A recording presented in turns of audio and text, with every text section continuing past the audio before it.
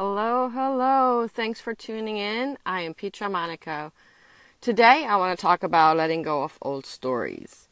Because we all have them. Those stories we tell ourselves that we are either not good enough, not smart enough, not sexy enough, not talented or creative enough.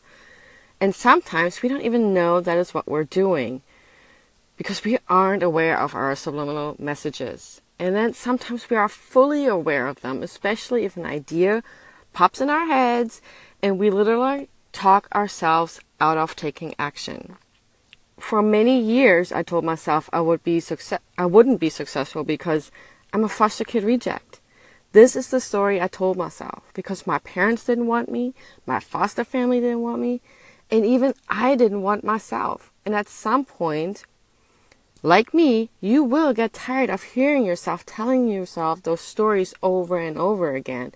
And you have the power to rewrite them, retell them, and create new stories.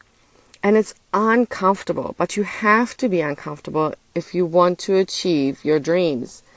The moment I retold the story and started saying I'm a foster kid success and really started being aware of my own story, things started to shift not only in my life but in my business. I was no longer willing to embody rejection.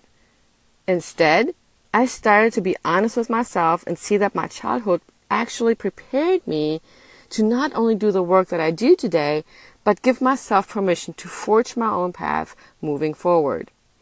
In order to become, you have to undo.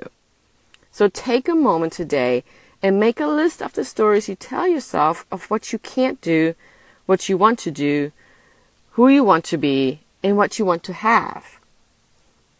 And it's gonna be ugly, and you might cry, and you're gonna sob, and you're just gonna be like, what the heck am I doing?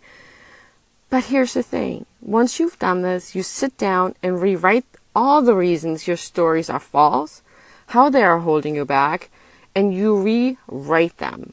And then every day moving forward, you will reread your written story and every day challenge yourself to create and live those new stories and start taking action towards your ideas, your dreams, and your vision.